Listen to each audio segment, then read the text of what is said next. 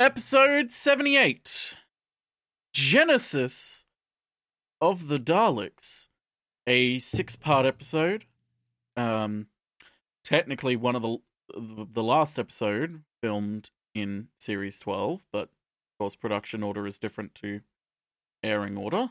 Mm-hmm. Continues the plot, sort of continued plot that we've had of our heroes trying to get back to the Nova Beacon from Earth through Transmat. The show has plot? Quite a lot of plot. This one especially so. A lot happens with this episode, and a lot happens because of this episode. I don't think I saw any. Speaking of this episode, what happens in this episode, dear? Nazis. Yes. Yeah. Mm-hmm. You gonna explain? No. Okay. Well, I will then.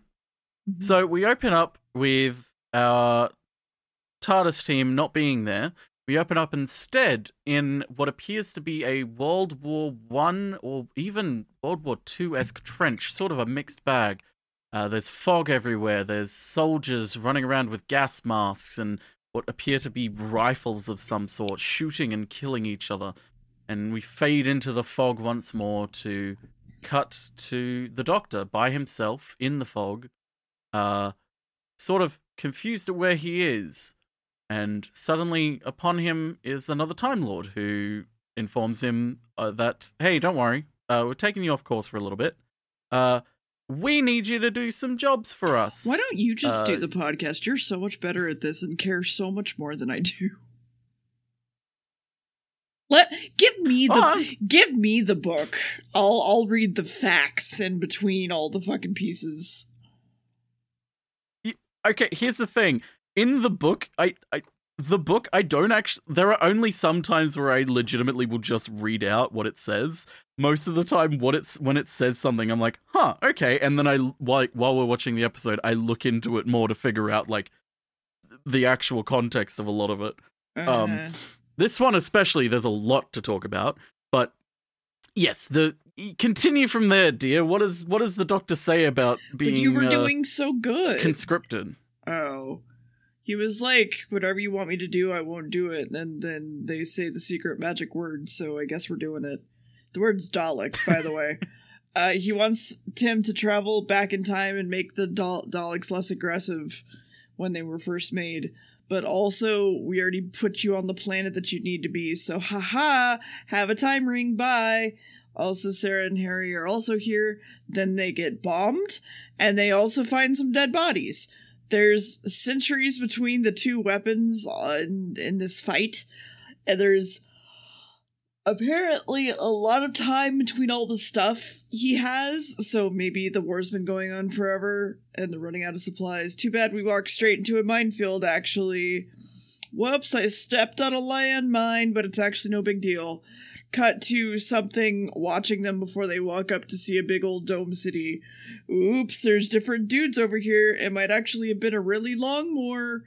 Oh, look, a door. Long. But instead, let's follow this trench instead. But then they get gassed and also attacked. And then the door opens and people come to help. And they take the Doctor and Harry inside and go, wait, maybe these are robots. Let's transport them to our base in this minecart thing. And now they're prisoners and they're going to be shot. Empty your pockets, and we have a whole conversation about various things in genocide. And then, oops. Activate the powered rails. I smacked your fingers. Now we have the gun in the upper hand. Wait, Khaled is an anagram for anal. And Nilbog is goblin spelled backwards. Oh, can you take us back to the wastelands, please? And they're like, no. But then Sarah wakes up and is looking around, runs off. At night, we learned that these things called mutos attack. So Sarah's probably dead. Too bad Heinrich Himmler shows up and tries to take the Doctor prisoner for a chat. And then they leave. Mm-hmm. And then they walk away and shoot at them both. And thus a chase. And, oh, good, the door! And then the Doctor and Harry run away faster. Too bad they get caught again. While Sarah wanders around, Doctor is brought into the Nazi room and is asked what a device is. He learns about Davros, someone who is extremely smart and perfect in every way. Mutos were made by mutating people from the previous war, and they were cast out for not being pure blood. Do you fucking see where this is going yet? They're going to be taken by Himmler, and Sarah gets chased by men in big coats. Sarah finds a dead, mummified body, but actually it's Davros, and he's controlling a Dalek! And he's like, it's time to begin. And that's it. Do you get it? Now time to begin. Do you get it? Well, here's the thing, dear. A lot of people, kind of needed to be reminded.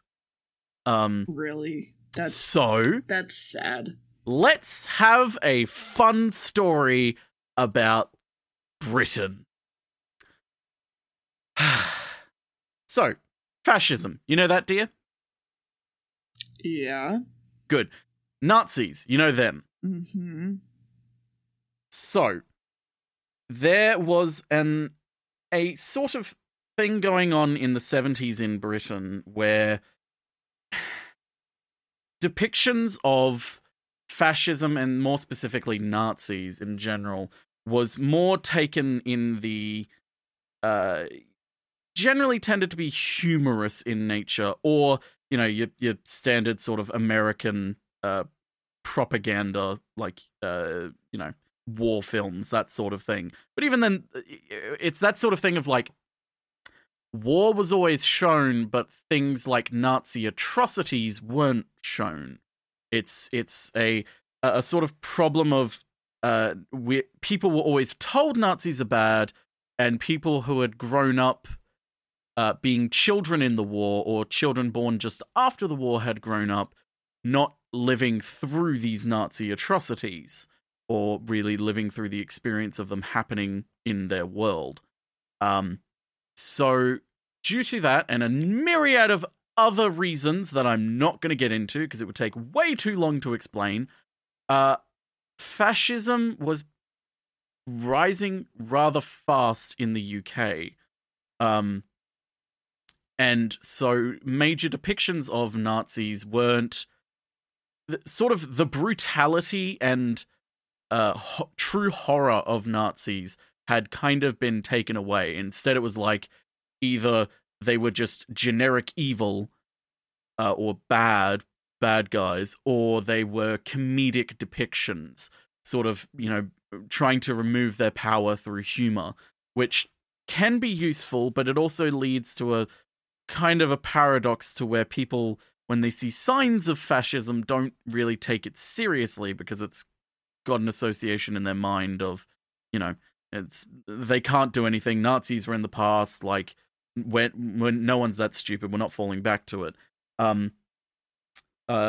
So one could argue that Britain has had a long history with fascism, just like America has, because it wasn't really fascism until around that era, but the sort of main tenets of fascism tend to have their roots in British and Americans, sort of, as a result, culture.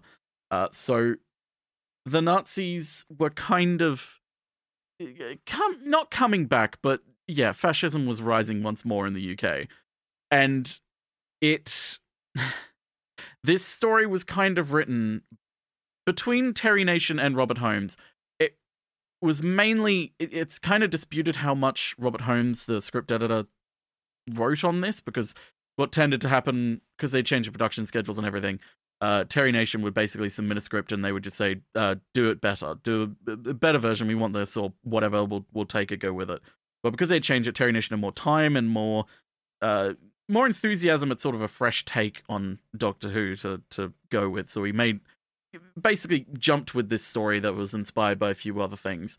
But the one thing that they wanted to do, Robert Holmes and Philip Hinchcliffe, who is the new producer, remember, was that they wanted to bring back the terror of the Daleks and remind people sort of the brutality of an ideology like this.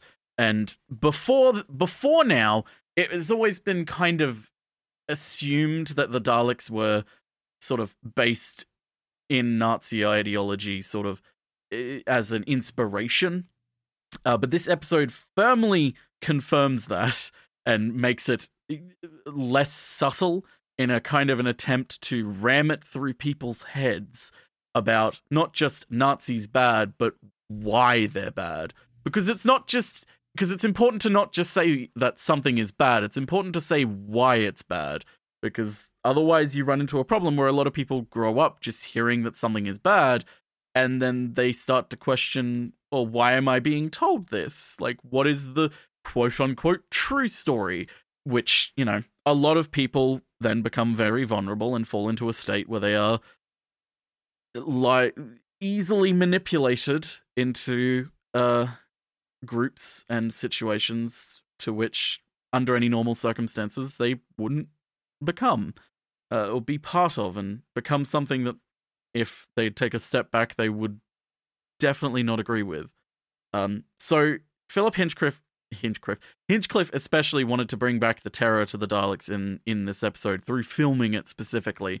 And he accomplishes that by mainly trying to not film them through a wide-angle lens as much as possible, and trying to film them from below to sort of have that overhanging presence, which has... whether... I can't find any evidence for it, but whether he understands where those filming techniques were kind of popularized and sort of have their prominence, which is Leni Riefenstahl's work, who was a, to say the least, controversial fascist filmographer who filmed a lot of Nazi propaganda for the Nazis. That's where a lot of those techniques come from. More popularized to push agendas and such. So we have this story that is very on the nose about fascism itself and the consequences of fascism, especially because it's not just like past stories with Daleks, like, Death to the Daleks and everything, where it's like, hey, there are Daleks here, they're just killing everyone. Or like, hey, there are Daleks, but I can team up with them, it's gonna be fine. Oh god, they've betrayed me. This is a story about, well, the genesis of the Daleks, and what that entails, and what sort of person would create the Daleks, and what situation would lead them to do it. And what leads someone to nearly do the mirror version of it. But that's the setup to this story, where it's come from, essentially. There's more to talk about, which I'm going to, but for now, what happens in part 2, dear? Sarah gets caught. They go into... Henry and the doctor go into a security scan without T, but they have to do it or they die. Tea.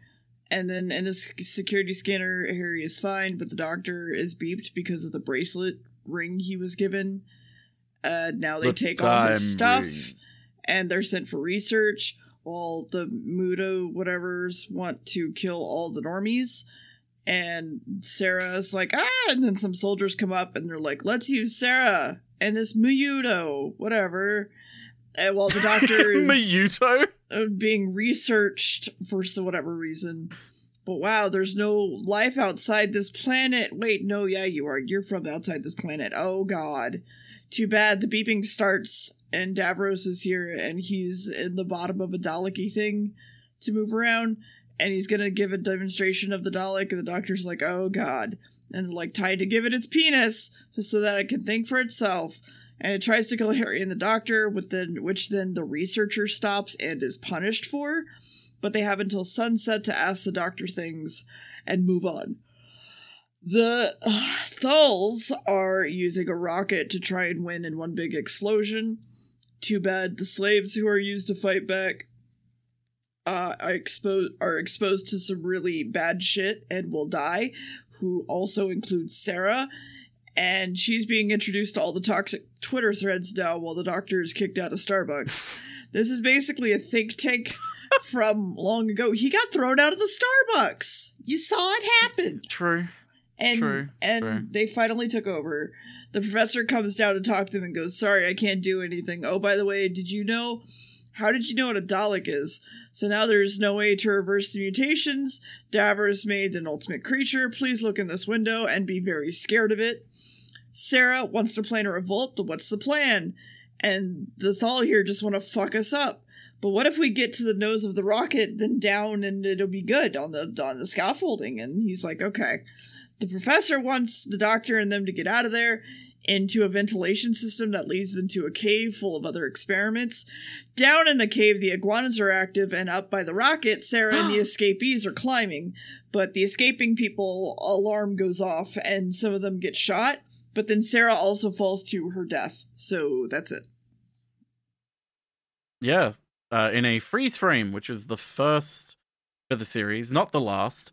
Director David Maloney decided to restructure the episode for certain reasons, but it led to the cliffhanger now being Sarah falling, and they were like, "Well, there's not enough to actually make it a proper cliffhanger," so they just went, "We'll use a freeze frame." They use a freeze frame again, but they don't tend to use it that much. They tend to more want to use more moving video. So, in the conversation that the Doctor and the Time Lord have, the specific Time Lord, who is not named, but various extended universe sort of media have named them as someone different each time, or the same person but from a different circumstance. That person tells the Doctor that the Time Lords have predicted a possible time where the Daleks will be the supreme rulers of the universe, essentially, and there's nothing anyone can do about it. So they're sending the Doctor back in time to prevent this by any means necessary. Now, this is a pivotal moment in kind of Doctor Who history, because they took their iron crosses off. Well, I'll get to that in a second. But this moment in which the Doctor goes back here is considered the quote first strike of what is now colloquially known as the Time War, which anyone who's watched the new series from 2005 onwards would know about. And that is intentional, because Russell T Davies in the new series, the showrunner of the first few series of the revival, very much commented on a behind-the-scenes confidential that the origins of the Time War date back to this story specifically, and that the Time Lord struck first. It's also a very pivotal piece in other fiction as well, and to deal with the fact that the Daleks and the Doctor have a intertwined history, and the Doctor going back and averting or diverting their evolution or creation is in some way what creates the Daleks in a sense, and because of it they're kind of intertwined, which leads to the Time War, which spoilers is not good for the universe or the Time Lords. It's pretty good for the Daleks. They like war, but yes, it's a kind of a pivotal moment that comes back to in a lot of different episodes. Especially from here on out. All Dalek episodes from here on out kind of follow an arc of sorts. I won't spoil what the arc is, but it's an arc about the Daleks themselves, and sort of goes in a bit more deeper about the sort of how does an ideology of fascism continue? Because, fascism is a very powerful short-term sort of ideology to gain power, but how do you sustain power in a fascist dictatorship? Or as or as sort of the Daleks are put, because it less becomes a sort of fascist dictatorship because there's no real dictator of the Daleks. Although that is a good episode title, and they probably have used it somewhere. But they come more concerned with that, which is why Dalek episodes are still kind of interesting, because they don't divorce themselves from the kind of roots of the Daleks. They don't just become a monster that shows up. There's always sort of a reason and a rhyme to it. But yeah, this is the Doctor shooting the first shot in a war that he never wanted to take part in. He's kind of forced to. But, okay, so, Nyder, who is Davros's right-hand man, and is also admittedly by Terry Nation, based Nyder off Heinrich Himmler. That wasn't just a joke that Dear made. He very much is a parallel of Himmler in both appearance and in character. He's cold-hearted, he's ruthless. I mean, I called him Goebbels at first, to be fair. Yeah, he to be fair, he does look a bit like Goebbels. There is no Goebbels in this one because that would have expanded. That would have kind of confused the story a little bit more. We'll get more into Davros in a bit because I want to talk a lot about Davros. But Nyder, he also wears an Iron Cross in earlier episodes and occasionally in later episodes. This was not by choice of the director or production assistant or anyone. It was by choice of the actor. And when people noticed he was wearing it, they were like, hey, no, don't wear that. For various reasons. He's not a Nazi. Let me put this clear. The actor himself was not a Nazi. I want to make that clear. He wasn't a fascist. He just was like, well, we wear this to like really drive the point home. But the problem is there's a difference between having characters like Davros and Nyder and the Daleks be parallels and allegories for the Nazis and literally depicting the Nazis. There is a massive difference between the two. First of all, to connect the two in universe is an incredibly weird thing to do. Makes no sense with a timeline, and also just is a weird thing to do in general. But also just in sort of creation of production, it is way too visceral, way too real, because there is always an element with the Daleks that it's like, this isn't real. It's portraying things that are essentially real and fictionalizing kind of events that were real or taking inspiration from real events, but they themselves are not real. There are people like them, but they are not real. Whereas, depicting Nazis defeats the point of it and kind of muddies the water quite a bit.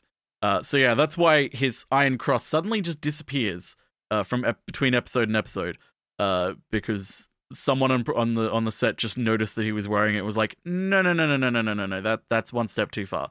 That is, we want to invoke Nazism. We don't want to symbolize Nazism. Which, yeah, that's the thing with that. So, what happens in the next part, dear? Well, Sarah just fell to her death, right? So she's dead. Yeah. Sarah's dead. Okay, well, actually, she just landed on the tower below, and she's saved. She's okay. Only the two of them make it, and they have to jump across to the other side, but they actually got caught, and, Sarah gets dangled off the rocket, and she's okay. But the Doctor has gotten into the caves. Henry gets his foot trapped in a clam. Wait, no, he's okay. So let's pull these literal iron bars apart to get through them. Oh, the professor is known by another scientist here and knows what the fuck is going on. And he's like, bro, like, I'm here to help. Everyone's a piece of shit. And the Doctor is now telling the counselors that he went to find about the Daleks. But he went and tells them all these things about how the Daleks are really evil from the future. And they're like, okay, we'll think about it. Well, time to fill the rocket with more toxic stuff while Sarah passes out. And Darren is being told about the secret meeting with the Doctor. Back at the Doctor, no one can agree with half the experiments, but we will check it out with the proper paperwork. It's fine. Oh, by the way, Sarah was last seen with the Thalls loading their rocket or whatever. Darren agrees to the investigation. Everyone is a little bit freaked out, but then someone later, then seconds later, Darren mentions that the Daleks will survive. Even the Khalid people will die, but they'll survive. Meanwhile, at this meeting, two of the people, just goes, I don't know, whatever. And then there's apparently Darren and his Himmler friend are meeting two other people from the other community. And they're like, your rockets are weak, bro. Here, have this information about how to make our dome explode. It'll give us peace. And they're like, okay. Doctor and Harry are also here, and they're looking to rescue Sarah. But the Doctor shows up, and Sarah's like, Jesus, save us, please. And the Doctor's like, okay. I'm going to stay behind with the rocket, though. But oops, the rocket man hits a button that electrocutes the Doctor. Yeah.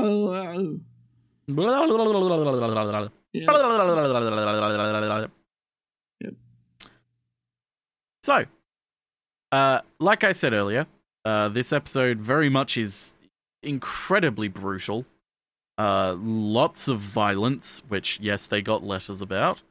A lot of on-screen violence and on-screen deaths as well. No blood, of course, because blood makes things too real. But a lot of on-screen violence. And it's kind of because Philip Hinchcliffe and Robert Holmes wanted to add more of a terrifying element to Doctor Who.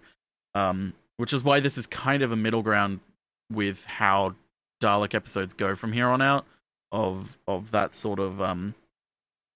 old style Doctor Who, and the sort of more the old style of Doctor Who, which is like, you know, man has evil plan, moo ha ha ha ha.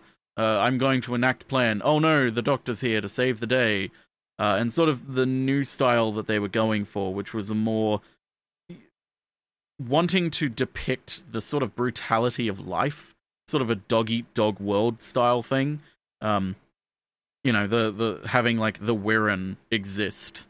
Like, the Wirren weren't just evil. Like, they were just trying to survive. Like, yeah, they were kind of evil in the way they came about it, and then, they in the end, they make them evil. But the sort of concept of the Wirrens and the concept of the episode and the way the episode starts is like, yeah, this is kind of, like, I mean, you can't really fault the Wirren. They're just trying to survive. In the end, they do go about it in the most aggressive and brutal way, but you know, it's still for children at the end. Yeah, this is also the first time that eugenics actually becomes a major part of the Dalek mythos. Before now, every Dalek episode is kind of just sort of said that the Daleks evolved and mutated over time into this sort of mutation, which scrubs the surface, but it's very much brought up in this episode and subsequent episodes that the Daleks are genetically altered.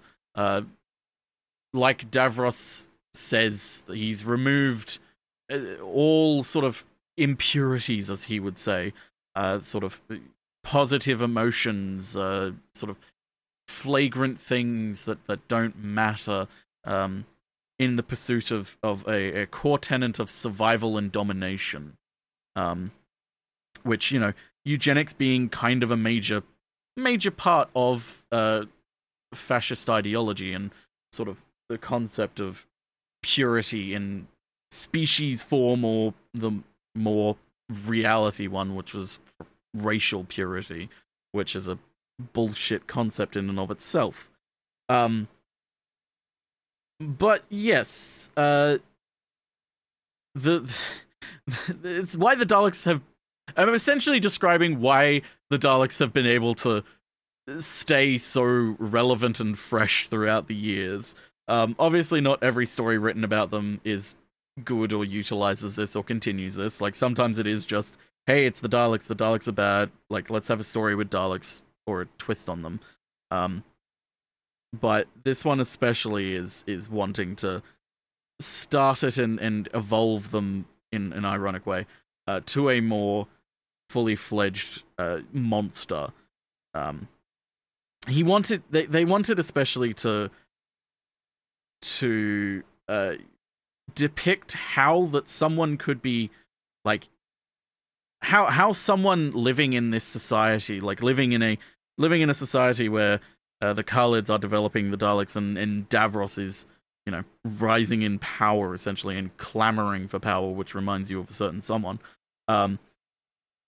How the people living in that society and working around them could be blamed for. Oh, apparently I'm getting a call. No, I'm not. How they could be blamed for something which they were kind of unaware of. Like, throughout this episode, we discover that a lot of people, basically everyone, has no idea what Davros is doing. He is misleading everyone at every step of the way because he knows if he tries to enact his plans or tries to seize any sort of power, it wouldn't work because he knows that the obstacle to his goal is essentially the people. But it's the sort of thing of, in the future, people don't see it their way. They see it as the Khalids and the Daleks are all one. They are all this evil thing. Which is kind of a thing where you have a lot of faulty... There's an episode of Faulty Towers that actually deals with this very well called The Germans. It talks about this sort of problem. Is a good dissection of it. But yeah, fascist eugenicist ideology was creeping back into the UK, so they were wanting to make it more brutal. And Terry Nation had some things to say, as it were. Here, as a lighter note, the man who played Davros, Michael Wisher? Yeah, Michael Wisher. When they were in rehearsals for this, he would wear a paper bag on his head to sort of simulate the, not for everyone else, mainly for him, so he could get used to the kind of claustrophobic makeup and everything that he would have to wear. He only had 2 small slits in his eyes so he could see, and also 2 holes in the top of the bag because he was a prolific smoker. So... as they're rehearsing, you just see this man sitting down with a paper bag on his head and some smoke popping out the top. Mm-hmm. Also, he in the sort of mechanism of Davros, he's wearing knee pads and a kilt because it's a very small mechanism in there. And it was very hard for him to move around, and it was just way more comfortable to just be wearing knee pads to kneel down and a kilt so that you wouldn't get caught by, constant moving of legs and knees, etc. But yeah, I like to just imagine this man sort of rehearsing with smoke coming out of his head. What happened in the next part, dear? Well, it looks like the rocket's gonna launch regardless, and everyone is now watching the dome explode and the rocket launch. And he sent Henry and Sarah to the dome as well, so I guess they're dead. Time to avenge all the dead people by using the Daleks in order to murder everyone, also the professor. Meanwhile, in the city, everyone is cheering the deaths of millions, and the doctor tells a girl about the Daleks and learns about David's plan about helping the dome. Oops, here you go. It's the new genetics for the Daleks. They won't feel emotions and shit. Cut to a Dalek murdering everyone in the other city without question. The doctor hides with a girl from earlier and they sneak out. They then need to plan something and save the people, and the doctor gets attacked by mutos before Harry and Sarah save him. Back with the scientists, they're having a problem and with the thought circuits, and they whisper yell to each other about their resistance together. The Doctor and the Mutos are talking about the resistance with the Thralls. Himmler has come down and is ready to betray David, but also let's go to the lower level before we do that.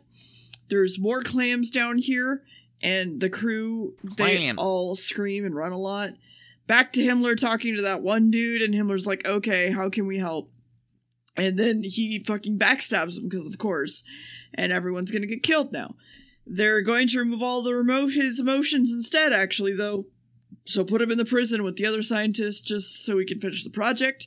Oops, then the doctor gets caught, and David has him strapped to a chair for torture, and he tells him all about these, like, tell me all about the Daleks in the future and how they fail so that I can fix it. And he doesn't tell David.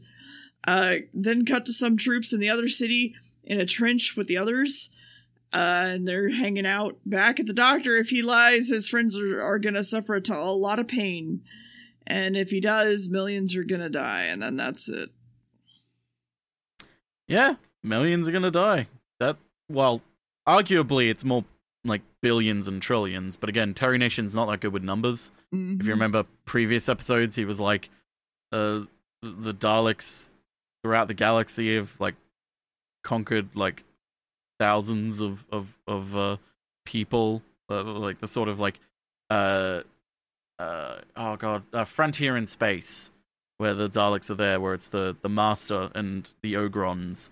That's sort of like, oh yes, the millions of people throughout the Earth Empire. It's like, if there's an empire of Earth in the quite distant future, like, it's not going to be millions of people. It's going to be billions of people. Like, come on, Terry Nation. $1 million. Well, in that case, you can get that. You can't get $1 billion. That apparently doesn't exist. So, talking about Michael Wisher in Davros' costume again, he regularly, during like interviews and such, would go on to say that when he had the bag over his head in rehearsals, the cast and crew would forget that he was there and would just go off to lunch without him. Because he would kind of just look like a statue. Which also, when two children supposedly came to visit Tom Baker at the BBC studios, Michael Wisher was there in costume as well, and he scared the living daylights out of them because they thought he was a statue at first. And then he started moving and talking, and then that scared them further. But Davros himself kind of exists because Terry Nation A wanted to explore the creation of the Daleks, but also he wanted someone to be the quote sort of mouthpiece for the Daleks, because he thought that doing sort of the Daleks doing voiceover, sort of like speeches and such, was incredibly boring, which I completely agree with. Dalek, especially in the classic series, the new series, they do a better job of it. But in the classic series especially, when they give Dalek speeches to like have arguments with people, it's like, this is really grating, and you can't really get much emotion out of what they're saying, which you're kind of meant to still. Like, they're not emotionless. They're not like the Cybermen are meant to be, even though they're not, especially in the 80s, Jesus Christ. But it's very grating to hear a Dalek drone on and on very slowly about something going on. Like, it's much better to have someone basically be their spokesperson. And Davros is great. He is a great character. He has a lot of extended media about him. So especially a series of 4 audio dramas that I believe are a direct prequel to this series. Basically up until the Doctor comes in, describing his rise to power. But yeah, this episode very, very much goes about the lengths that Davros will go to, and then the sort of true horror of the Daleks, in that he will hide the true nature of the Daleks from his own people, and then when facing a reality where his own people are discovering what he's doing with the Daleks and are wanting to stop him, he commits genocide on his own people, basically. And would those are the lengths that he will go to. Like, there's a lot of death in this episode, and it's like, if you're explaining the genesis of the Daleks, you kinda need to have this much sort of death and destruction to drive the point home. And it's all futile deaths too. It's sort of a death for no real purpose. Like, it's not for glory or anything, and even then the glory isn't worth it. But another little thing, Elizabeth Sladen, Sarah Jane Smith, in the stunt where she was falling from the scaffolding in part 2, the freeze frame, as we all remember, the director discovered that she would be falling from 8 feet, but Elizabeth Sladen had been falling 10 feet in rehearsals, because, 10 feet would have been enough time for them to do the proper, not freeze frame, proper, what's the word I'm looking for? Cliffhanger. That's the word I'm looking for. Thank you, brain, for eventually coming to the word. To have time to film for the thing. But unfortunately, it was only 8 feet that they could do. So they went, oh, shit, we don't have enough time to, have it go past. She'll go past so quickly in the camera that we won't be able to see it. So we'll have to freeze. That's mainly why it's a freeze frame. Another thing as well, when they're putting the gun inside the Dalek in part 2, when I've forgotten his name, he dies. It doesn't matter. They all die. He's fitting the gun in the Dalek. It actually took him a long time to do it, because it wasn't a simple nature of plug Dalek in and then put gun in and then let go. It was like he had to put his arm all the way in the slot, figure out where the thing was, plug it in, and then try and jimmy the gun in properly. So they bridged it with a weird reaction shot of the Doctor looking sort of morbid and sort of terrified at what was going on, which I find kind of funny that they just sort of pieced it together. But what happens in the next episode, dear? Well, the Doctor agrees to tell them everything, and Sarah and Henry are shoved into a cell after he tells them everything, and that one Revolution boy is in here with emotions still, so that's something. A scientist comes up to talk to the prisoners and is stopped by the guard before he pulls out a stick and he beats him up. Da Vinci is excited about the Daleks, and the Doctor is like, would you download a car, bro? And he's like, well, yes, of course. And the Doctor just then takes his arm and threatens him to turn off his life support. What's up? Would you download a car, bro? He literally...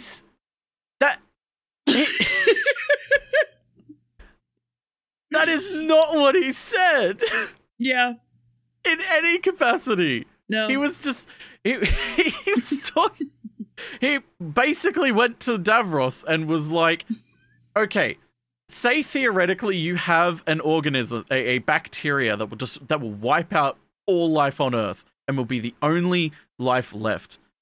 What, would you set that bacteria free? And Davros sort of, you get an insight into Davros more and more of, he revels in it. He would actually be incredibly excited to have such power within his hands, to be able to just slightly put pressure on his thumb, and then suddenly that's it. The end of everything. All that's left is this one microorganism. And the Doctor goes, oh, okay, so I need to stop you then. There's no really convincing you. You are completely... not crazy, but you are completely devoted to your cause. You know what that sounds like? That sounds like he would download a car. No, it's not that. No, okay.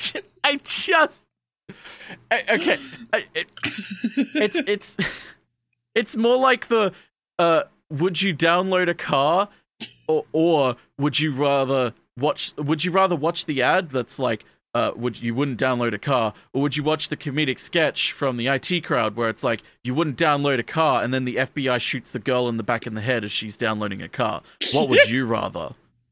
It's more like that, if you want to go with the download a car analogy. Even then, it's still clunky. No, it's the exact same. Keep going. I'm surprised you're not laughing at the Da Vinci thing, but anyway. Oh, I was laughing at Da Vinci. I've given up with that. At least Da Vinci is kind of close to Davros, so anyone listening is not going to get incredibly confused when you say, and then Derek did this, and people go, who's Derek? Do you mean Davros? It's fine. Anyway, he keep going. He makes it an order for the Daleks to kill to stop all production, whatever. And then the doctor's like, okay. And then Himmler comes in and pokes the doctor to sleep. And he's like, don't obey that order. No. And then the Daleks are commanded to return to the bunker. And those people in the trench are still hanging out. The doctor is put in prison cell, but Henry is the guard.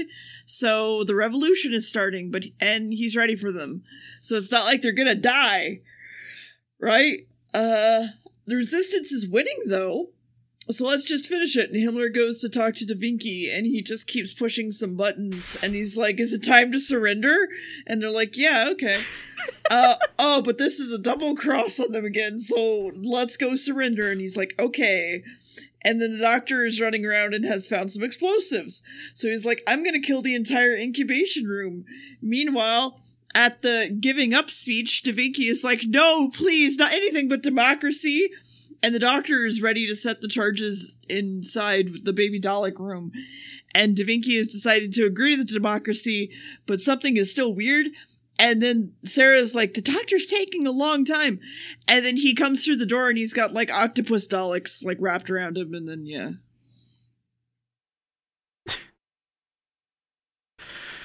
Oh boy.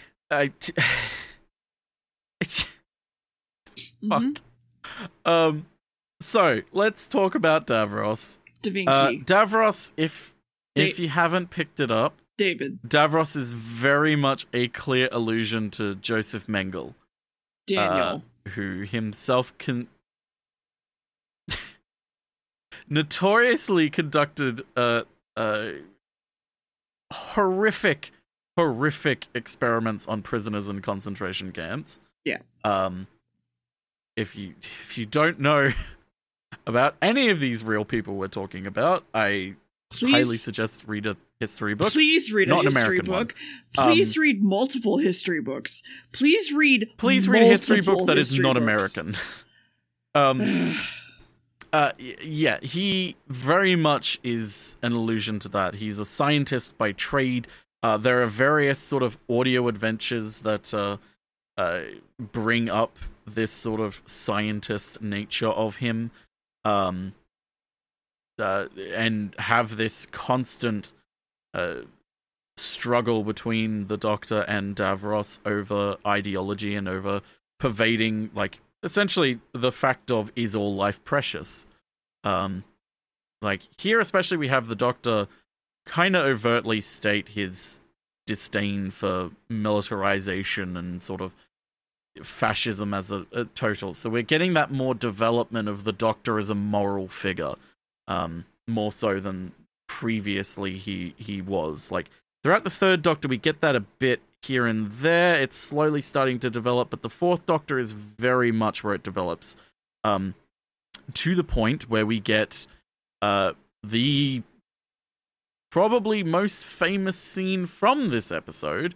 It's the one thing a lot of people remember, where I'm going to talk about it now anyway. The Doctor is holding the two wires to blow up the incubation chamber and essentially commit genocide, kill the Daleks in their embryonic form, so they can't be manufactured into what they are.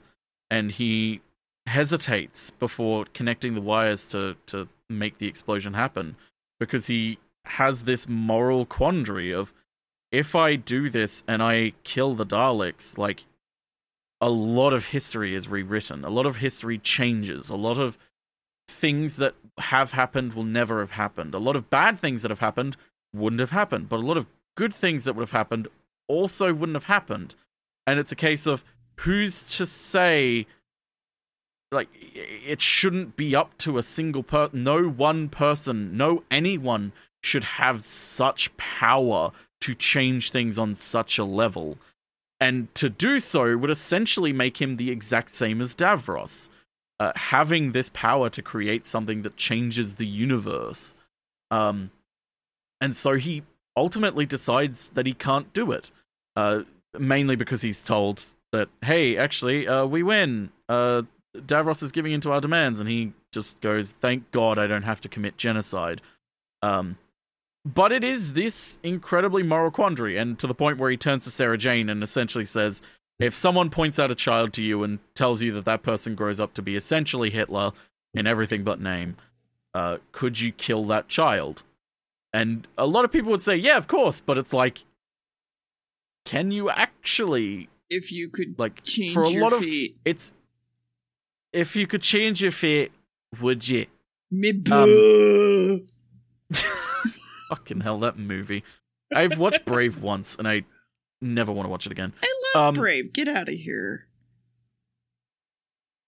Anyway. So, it is a moral quandary of multitudes of depth of, like, it's very easy to say, yes, kill the Daleks. Of course, they kill so many people, and go from there. But as the Doctor points out, and other stories very much point out, the Daleks are so intertwined with history and so many atrocities and so many things happening because of the Daleks. It's a point of, to suddenly remove them irrevocably changes a timeline to be something completely different, and it becomes a question of who's to say which timeline is ultimately better for the majority. And it becomes a point of, well, what are you judging all of this by? And it's a moral debate. And it's like, you don't really expect something like this from Doctor Who, to have the Doctor sort of pause before committing such violence. Like, in the past, the Doctor would have just killed them and that would have been it. And they would have had like some sort of thing about, oh, we killed them all, but some survived, but it's okay. But it's like, no. They are fully going, like, if he does this, this is genocide. This is all of them. And it is a incredibly powerful point, and is what elevates this episode and this season and this era of Doctor Who to be a lot more interesting than people tend to realize, because it does generate that sort of aura around the Doctor of not moral authority, but sort of a moral guidance and a point of, like, questioning morality of its audience, not just sort of providing some sort of popcorn entertainment, but sort of positing to the audience, like, hey, would you do this? Is it right to do this? Is it actually right to do this? Which, you know, in the 70s and such is a big change from the 60s era of Doctor Who. But there's still one more part to talk about. There is. What happens in it, dear? Well, they have gotten them off of the Doctor, and he contemplates killing the Daleks. Blah, blah, blah. And then the Revolution dude comes up and goes, hey, there's a meeting, will you come? And they're like, sure. And they just leave. Cut to everyone arguing about genetic mutation and how someone must always dominate others. I like being the bottom, personally. I don't know about you. Sometimes I like to switch. While the Doctor and Sarah and then sneak all of their stuff back into the Doctor's pockets, Dylan goes, hey, look, there's a self-destruct button right here. You can press it if you want. Sarah finds the time ring, and they're like, good, that's something. And then, oh, the Daleks are also here and are ready to shoot everybody. And then the Trench Boys are hanging out with some C4 in the bunker. And they're like, we don't even have the time to wait for them. We need to blow this place up. And Dylan asks people to not betray him. And Himmler walks away to go do something. Too bad he gets cornered by the crew and attacked. And they drop the time ring. And then Himmler tells them where the tape recorder is. Everyone walks that way. They get it. The Muto that saved Sarah is running around the halls while Daleks drive around. They basically destroy the tape recorder with Dalek penis, and Himmler runs away, locking them in the room. So the Doctor decides to leave it to them and use the time ring to return. Oh no, we dropped it. But the Doctor's screwdriver won't even open the door. So they glance at the camera that's viewing the conversation with everybody. And all the Daleks are here, and they have gotten into the room now, and they just kill everyone. And then the Doctor decides to just blow up the incubation room, because fuck it. and the room, and Sarah and Harry walk off with the ring, or are sent off with the ring. Himmler tells Dylan that they escaped and the Daleks go after them. Bombs are also ready to detonate, but everyone is out but the Doctor, who is being lasered in a corner while being stopped from blowing stuff up. So the Dalek is just rolling over the wires now, triggers the connection, blows it up. So I guess the Daleks are fucking dead now. Looks like the automatic Dalek building line has started, and fucking Dylan is like, what the fuck? I didn't do that. You nearly said his real name. Okay. And he's like, what the fuck? And they're like, oh, the Daleks started this. We're doing this. And they're like, no, you listen to me. And they're like, no, we fucking don't. What the fuck? And then he gets murdered. The Doctor makes a break for it, gets out in time, and the C4 goes off. And then the Daleks are going to be delayed by like 1,000 years or something. And they murder everybody in that room before we cut away to an even happier moment where everybody's like, thanks, okay, bye, let's leave with the time ring by spinning in place, hee hee. That's it.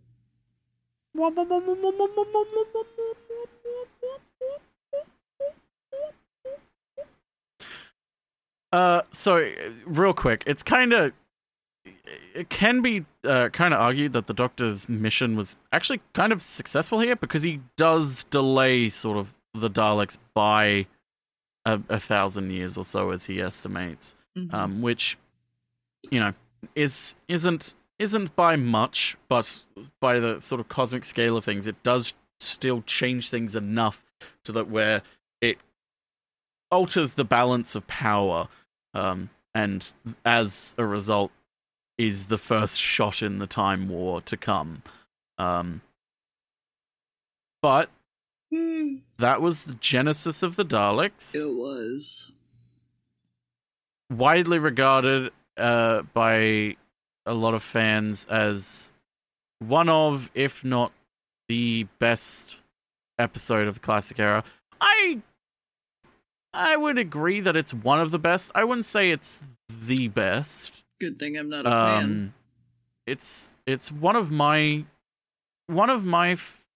favorites as a jumping off point to sort of talk about the connective tissue of Doctor Who and sort of the relative things that kind of result from this episode, like the Time War, like the sort of politics of Gallifrey, which it is its own audio series and everything, and novels about the sort of way the Time Lords are dealing with the Daleks and how that results in essentially the Time War, and Davros himself and the Doctor's relationship with Davros and everything to do with that, and sort of the evolution of Doctor Who from good guy defeats bad guy to good guy defeats bad guy and is kind of has a moral sort of lesson and questioning for those paying attention.